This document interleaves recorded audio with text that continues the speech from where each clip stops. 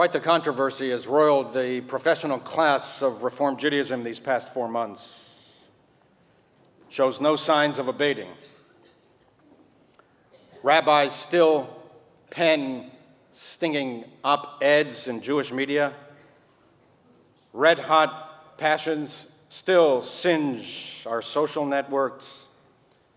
Attempts to douse the fires have not succeeded. Every article, every editorial, every social media post seems to fan the flames anew.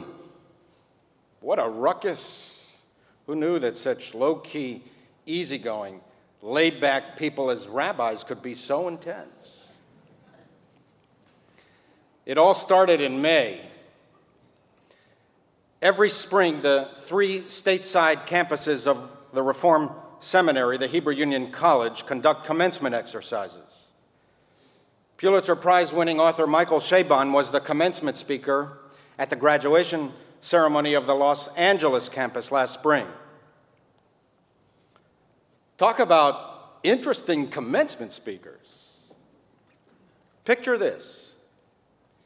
In the presence of many hundreds of people, assembled in a cavernous, reverent sanctuary, before giddy, wide-eyed, newly minted, or soon-to-be Reform rabbis, cantors, educators, and other Jewish professionals, and in the presence of their beaming parents, grandparents, partners, children, siblings, and friends, at the moment of their highest joy, on the cusp of being let loose to fulfill their lifelong dreams of serving the Reform movement and the Jewish people.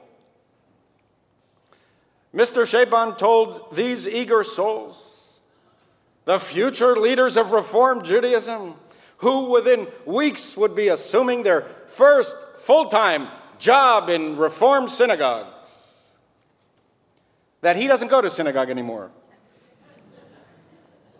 He hardly does any Jewish ritual. Since we put the last of the B'nai Mitzvah of our kids behind us, he said, my retreat from religious practice has become near total. Why? Because for him, Judaism, like every other religion, is a philosophy of separating people.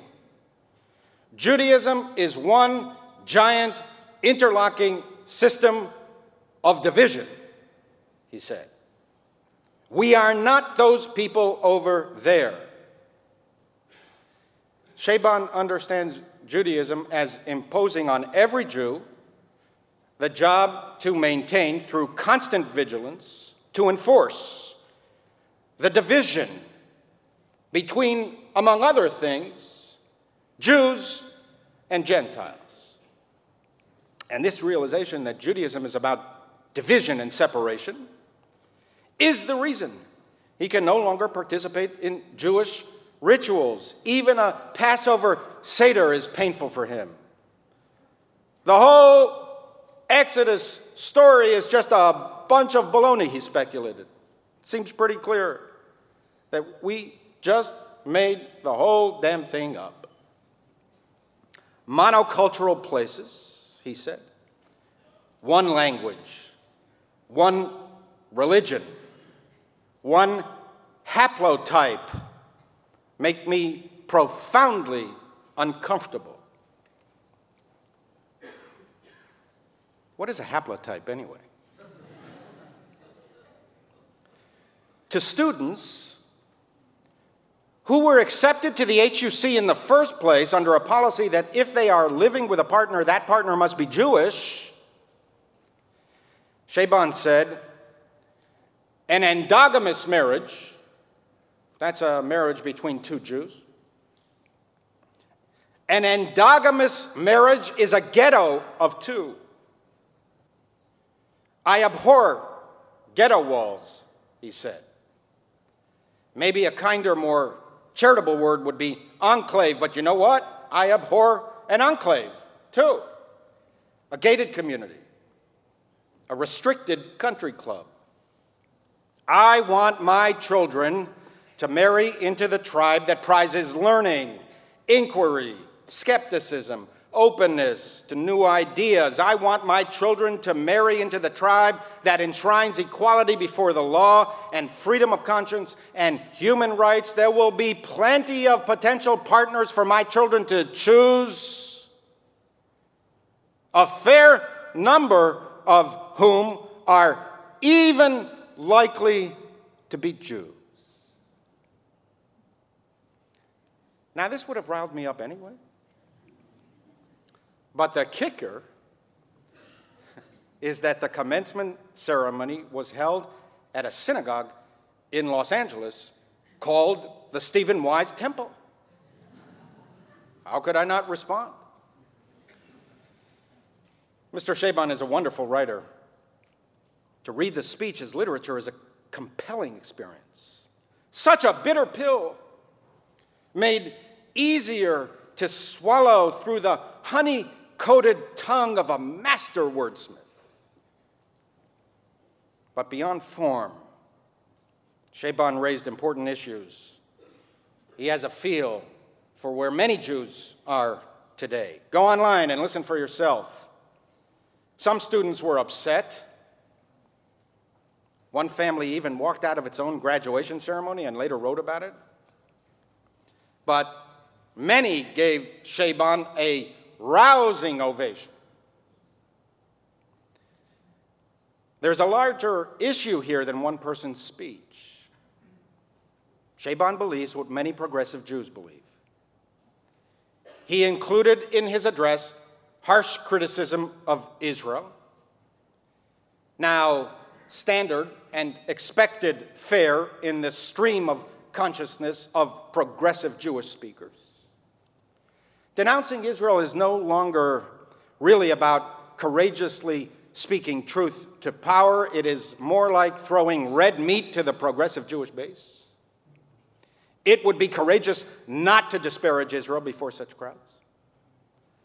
But even more, like so many today, Chabon conflates the Israeli policies he opposes with Judaism itself. So goes the new progressive thinking.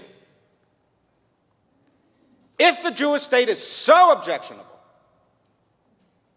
the Jewish enterprise itself is irredeemable. And those Jews who do not see it this way, my way, are themselves morally compromised.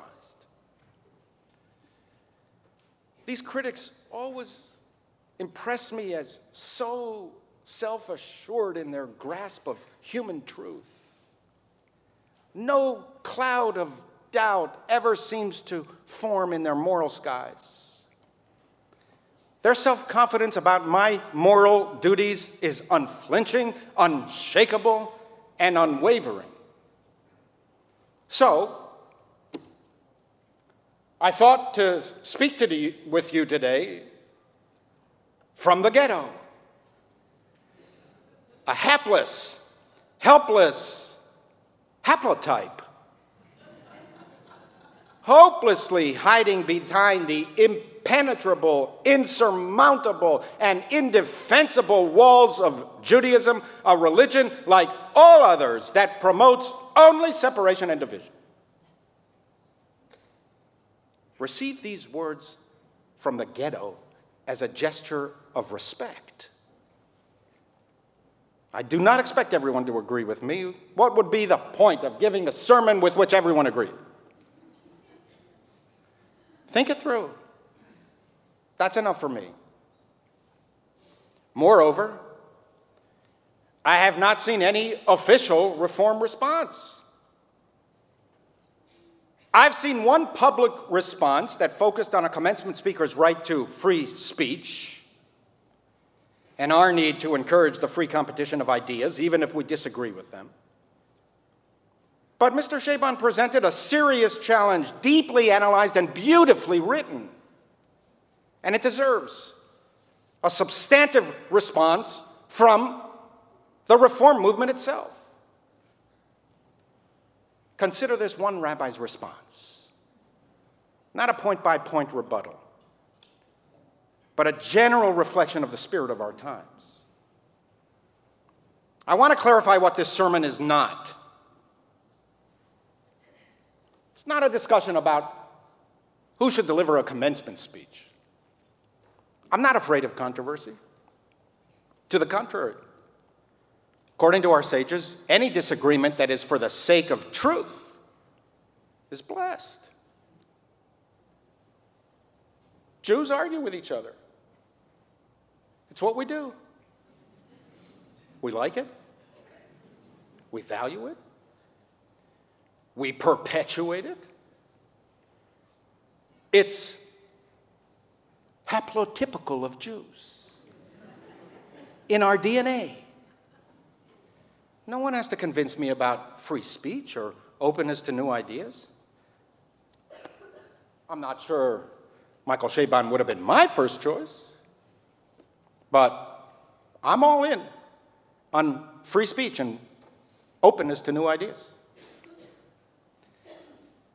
It's also not a discussion about interfaith marriage. According to recent surveys, as many as 70% of all marriages of non-Orthodox Jews today is an interfaith one.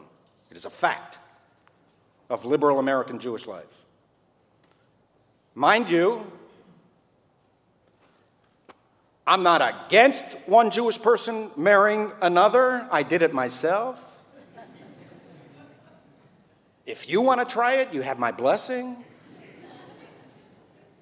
I do not consider my marriage unassailable evidence of my Neanderthal mindset.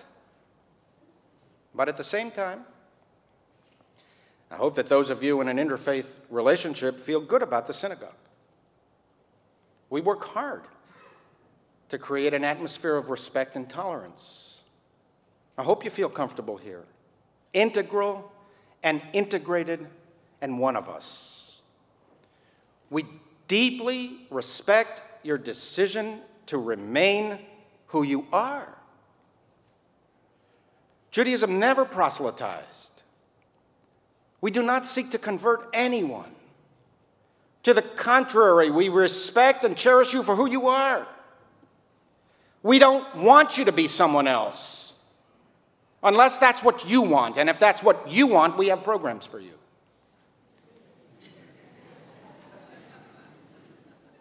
Moreover,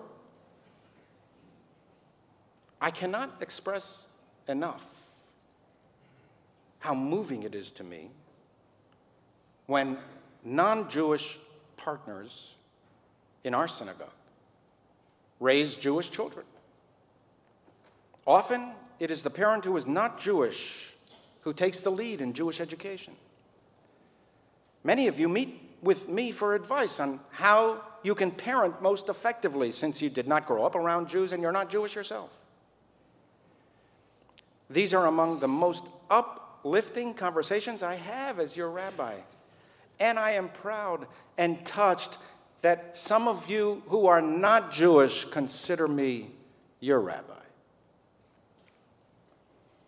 What this sermon is about is Jewish solidarity. Progressive Jews never seem to speak about our obligations to Jews anymore. To care about fellow Jews, to feel connected to the Jewish people, and to be attached to the Jewish state are not proof of ghetto Judaism, the opposite. Not to be committed to these values is evidence of Jewish decline. To characterize Judaism as a ghetto is a profound misreading of Judaism. It says more about the characterizer than Jewish character. To study Jewish texts deeply is to find beneath the maze of mind-numbing laws and regulations an unwavering belief in and acceptance of intellectual pluralism. Millennia before Western philosophers, Jewish sages embraced reason and logic as the building blocks of progress. They were astonishingly flexible. They didn't fear contradiction. To the contrary, they embraced disagreement as the best way to harness human difference. Persuasion, not coercion, would prevail. To characterize Judaism as a ghetto is also a profound misunderstanding of liberalism. Under what theory of liberalism are we required to discard attachments and loyalties to Jews? What is this new Jewish progressivism that asserts that the acceptance of others requires the negation of self? Where did it come from? Under what theory of liberalism is a marriage between two Jews illiberal? Is a marriage between two Hindus, Muslims, Buddhists, Protestants, Catholics, or Universalists illiberal? Is a marriage between two Aboriginal Australians eager to preserve Aboriginal civilization illiberal? Is a marriage between two Canadian Inuits eager to preserve Inuit culture illiberal? Is a marriage between two secular Venetians a ghetto of two? Don't liberals believe in diversity? In a pluralism of communities? Don't we believe in the dignity of human difference? Or do we believe in diversity for everyone but Jews? Individual, communal, and national distinctiveness, separations between people, are among the most basic of human realities. It's why liberals believe in pluralism. Pluralism assumes that people are different and cherishes these differences. It assumes that freedom and unity can be maintained and social progress can be advanced through diversity. And that diversity is not a blemish on human progress, but to the contrary, is a social good. One tall tower of uniformity is unhealthy. A Babel of different languages, different approaches, different cultures, diversity is what God wanted. And hence, God brought down the tower of uniformity and scattered all the peoples of the earth. Ironically, this is what Michael Chabon himself said he prefers: ambiguity, ambivalence, fluidity, muddle, complexity, diversity, creative balagan. These are among the most central axiomatic principles of Judaism. Not a ghetto, but a mishmash of cultures. This is how Judaism understands the world. We didn't build walls to keep people out. They built walls to keep us in. We hate ghettos for ourselves and for others. The ghetto is not our invention. It was their invention. Those who didn't like Jews and who either willfully or ignorantly mischaracterized Judaism. They put us behind walls. We didn't go there voluntarily. They built gated communities to keep Jews out. Wasn't our idea. World peace, the wolf laying down with the lamb was our idea. Isaiah said it. Justice and righteousness for all was our idea. Amos said it. Let justice roll down like water and righteousness like a mighty stream. Mercy and humility was our idea. What does God want of you? Said Micah. Only this. Do justice, love mercy, and walk humbly with your God. Compassion was our idea. Zechariah said it. Deal loyally and compassionately with one another. Do not defraud the widow, the orphan, the stranger, and the poor, and do not plot evil one against the other. Universal good for all people is the goal of the particular existence of the Jewish people. I have selected you, Abraham, to do what is just and right, so that you shall be a blessing, and that all the peoples of the earth shall bless themselves through you. The goal of the particular existence of the Jewish people is to bring light to all the peoples of the earth. I, God, appointed you a light to the nations, Isaiah preached, opening eyes deprived of light, bringing prisoners and all those who sit in darkness out of their dungeons. The point of the particular existence of the Jewish people is to promote the commonality of all people. Our ambition is to endow all people with dignity. God created all human beings. Each of us has equal standing and equal worth before the Creator. Do we not all have one Father? Did not one God create us? Malachi proclaimed. The arrogance Chabon ascribes to Judaism is completely opposite to the teachings of our tradition. Our persecutors and ideological opponents hoisted these characteristics upon us.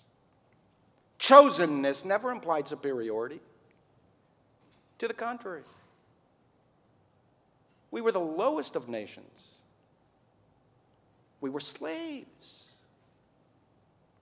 There are some brief moments when the Bible describes the people of Israel positively, but by and large, the Bible is one long litany of the failures of our people from the beginning. Judaism insisted that the Jewish nation was no better than any other nation. You are no different to me than the Ethiopians, Amos proclaimed. I brought you up from the land of Egypt, but I also freed the Philistines and the Arameans. And anyway, what is so wrong with a nation believing that it is special? To be motivated to do good because you feel that you have special gifts, even if you overestimate your talents. Isn't that a good thing? That a group sees itself as special or unique by itself should not be offensive to anyone, especially liberals. What is so illiberal about a people that believes it has something positive to contribute to the world? Many peoples regard themselves as special. Don't we constantly proclaim American exceptionalism? And we believe it, the last best hope on earth? Doesn't the British nation consider itself unique, having something important to contribute to the world? Read the speeches of Churchill. One wonders why, of all the peoples of the earth, It is only the distinctive existence of the Jewish people that is so troubling to so many. Why do some of the very people who uphold the value of diversity as a social imperative find the distinctiveness of the Jewish people so challenging? To be Jewish is not to separate from society. It is the opposite, to be part of society, to influence society. Some Jews are arrogant. Michael Chabon describes the settlers of Hebron as a clutch of 800 zealots lodged in illusory safety behind a wall made from the body of teenage soldiers. I don't know if I would have put it that way, but I essentially agree. Those settlers, some of them, are among the most fanatical, intolerant, arrogant Jews living today. Chabon spoke about seeing a video of ultra-Orthodox Jewish men in Jerusalem assaulting a group of young girls for the sin of daring to learn, and he thought to himself, that is not Judaism. I agree. Those ultra-Orthodox Jews, in their pious pomposity, distort Jewish teachings. That is not Judaism. Sadly, we have such Jews in our community. Too many. Some of them are even rabbis. We are right to call them out and to feel disgust at their behavior. We must oppose them. But to equate the most radical, the most fundamentalist, the most unrepresentative Jews with Judaism is absurd. We are the first to criticize those who do that to Muslims, who point to Islam-inspired extremism as proof that Islam itself is illegitimate. To point to the most intolerant Jews as proof that Judaism is hopelessly intolerant and that liberals have no alternative but to cut it all away like an arm, Chabon said, infected with a flesh-eating disease. It's preposterous. It would be as if we were to cut away the American idea because some Americans are racists, or to cut away the liberal idea because some progressives are intolerant. It's come to my attention that some other religious people are extreme, too. Do you know that there are militant Buddhists? They're not all like the Dalai Lama. Did you know that there are some ill-natured Catholics? They're not all like the Pope. You know what I even heard? You won't believe this. I've heard that even some atheists are intolerant. Imagine that. You know what else I've heard? I've heard that some liberals are unpleasant. And apparently, there are even some bigoted writers. I haven't discarded literature because some of Michael Chabon's fellow authors are extreme. I haven't discarded classical novels because Dostoevsky was an anti-Semite. I haven't concluded that the very essence of literature is irredeemably racist because some novelists were racist. Why, that would be very ignorant of me, very superficial. No. Would you suggest that the very idea of classical music is fatally flawed? That the arm of music should be cut off from the body of Western civilization and culture because one of its greatest composers, Richard Wagner, hated Jews? Would you point to Wagner as proof that there is something intolerant about music? I can't even bring myself to cut Pink Floyd from my iPhone, despite the troubling views of Roger Waters. Some Jews are intolerant. Some Jewish leaders, political and religious, are extreme. Some Jews purposely separate themselves from others, hiding behind thick walls of Jewish law. Intolerance, objectification, arrogance, prejudice, aggression, narrow-mindedness. These are human qualities. All of us have them. All of us objectify people. You do too.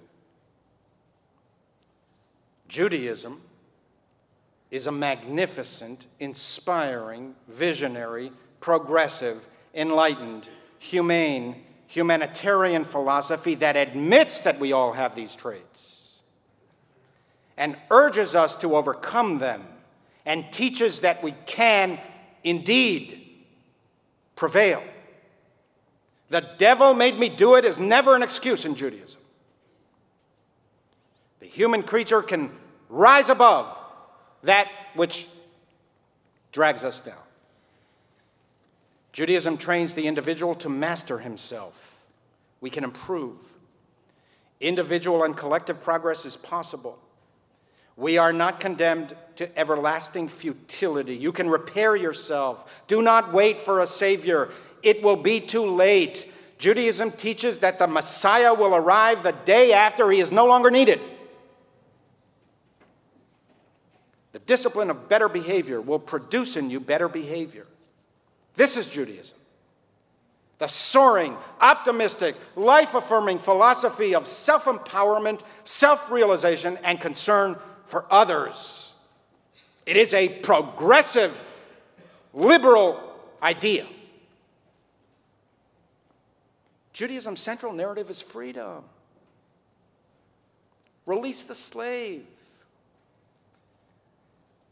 This is the purpose of the Passover Seder, not to prove that every word in the Bible is literally true, but to sensitize us to the horror of oppression. Redeem the oppressed. That is a liberal idea. Proclaim liberty throughout the land. That is a liberal idea. It's carved into the Liberty Bell in Philadelphia. Care for the weak. That is a liberal idea. Shelter the homeless. That is a liberal idea. Feed the poor. That is a liberal idea. Clothe the naked. That is a liberal idea. Pursue justice. The king is not above the law. That is a liberal idea. And in any case, speaking as a haplotype, some things in life should be separated. The basis of modern gene therapy is to separate healthy genes from unhealthy ones, thus curing the patient. We should separate clean from unclean in both physical and moral health. We should separate good behavior from bad. We should separate the criminal from the just. We should separate heaven and earth. We are not God. The defeat of God in our times has not led to better behavior or fewer crimes. When a person no longer believes in God, he often thinks that he is a God. It's not that he believes nothing. Sometimes he comes to believe everything, including his own superiority. Everything is allowed. Immorality is caused, in part, by our unwillingness or inability to make distinctions, to separate one thing from another, to distinguish between truth and lies, between order and chaos. The spirit of our times, it's all relative. Each has our own version of scientific and moral truth. So yes, from time to time, I do teach my child and your child that we're not those people over there. We are not oppressors. We are not the Taliban. We are not Boko Haram. We are not white supremacists. We are not extremists, Jewish or others.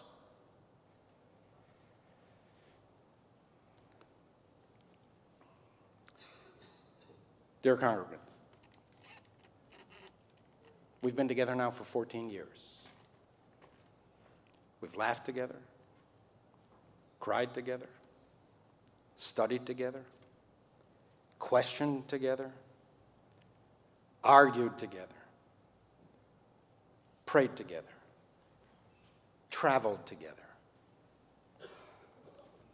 For better or for worse, the focus of all my professional energies has been you, to enrich your understanding of Judaism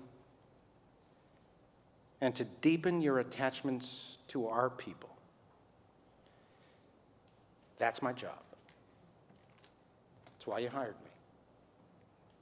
It's also my vocation. It's why I became a rabbi in the first place. In that spirit, and with profound respect and deep affection,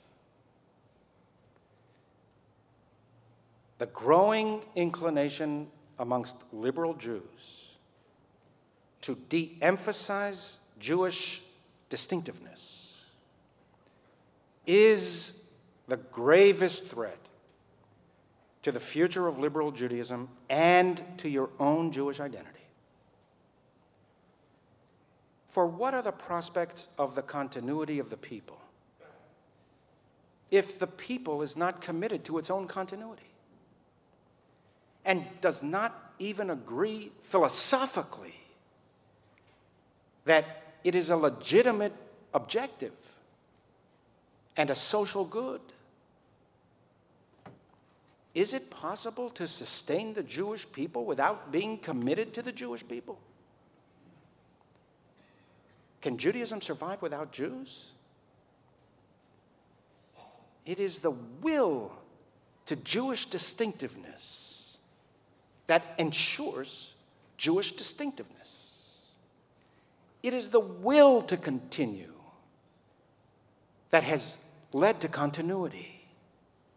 There is a ferocity to the survival instincts of the Jewish people, an indomitable sense of Jewish destiny. When these are lost, the future is lost. In the modern world, those who are not committed to Jewish survival will not survive as Jews.